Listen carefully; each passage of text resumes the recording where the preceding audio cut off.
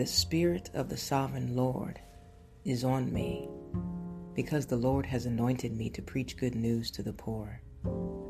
He has sent me to bind up the brokenhearted, to proclaim freedom for the captives, and release from darkness for the prisoners, to proclaim the year of the Lord's favor, and the day of vengeance of our God, to comfort all who mourn, and provide for those who grieve in Zion, to bestow on them a crown of beauty instead of ashes, the oil of gladness instead of mourning, and a garment of praise instead of the spirit of despair.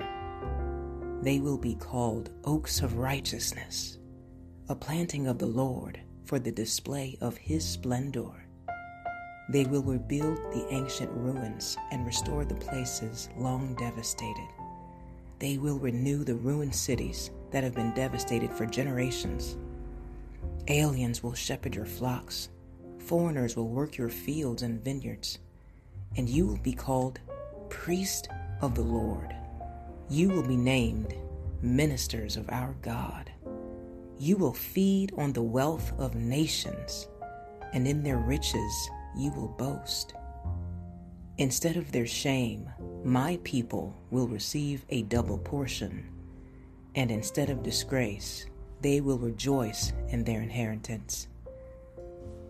And so they will inherit a double portion in their land, and everlasting joy will be theirs. For I, the Lord, love justice. I hate robbery and iniquity. In my faithfulness, I will reward them and make an everlasting covenant with them. Their descendants will be known among the nations, and their offspring among the peoples.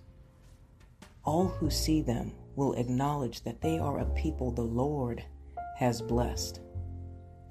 I delight greatly in the Lord. My soul rejoices in my God, for he has clothed me with garments of salvation and arrayed me in a robe of righteousness. As a bridegroom adorns his head like a priest, and as a bride adorns herself with her jewels. For as the soil makes the sprout come up, and a garden causes seeds to grow, so the sovereign Lord will make righteousness and praise spring up before all nations. Isaiah 61.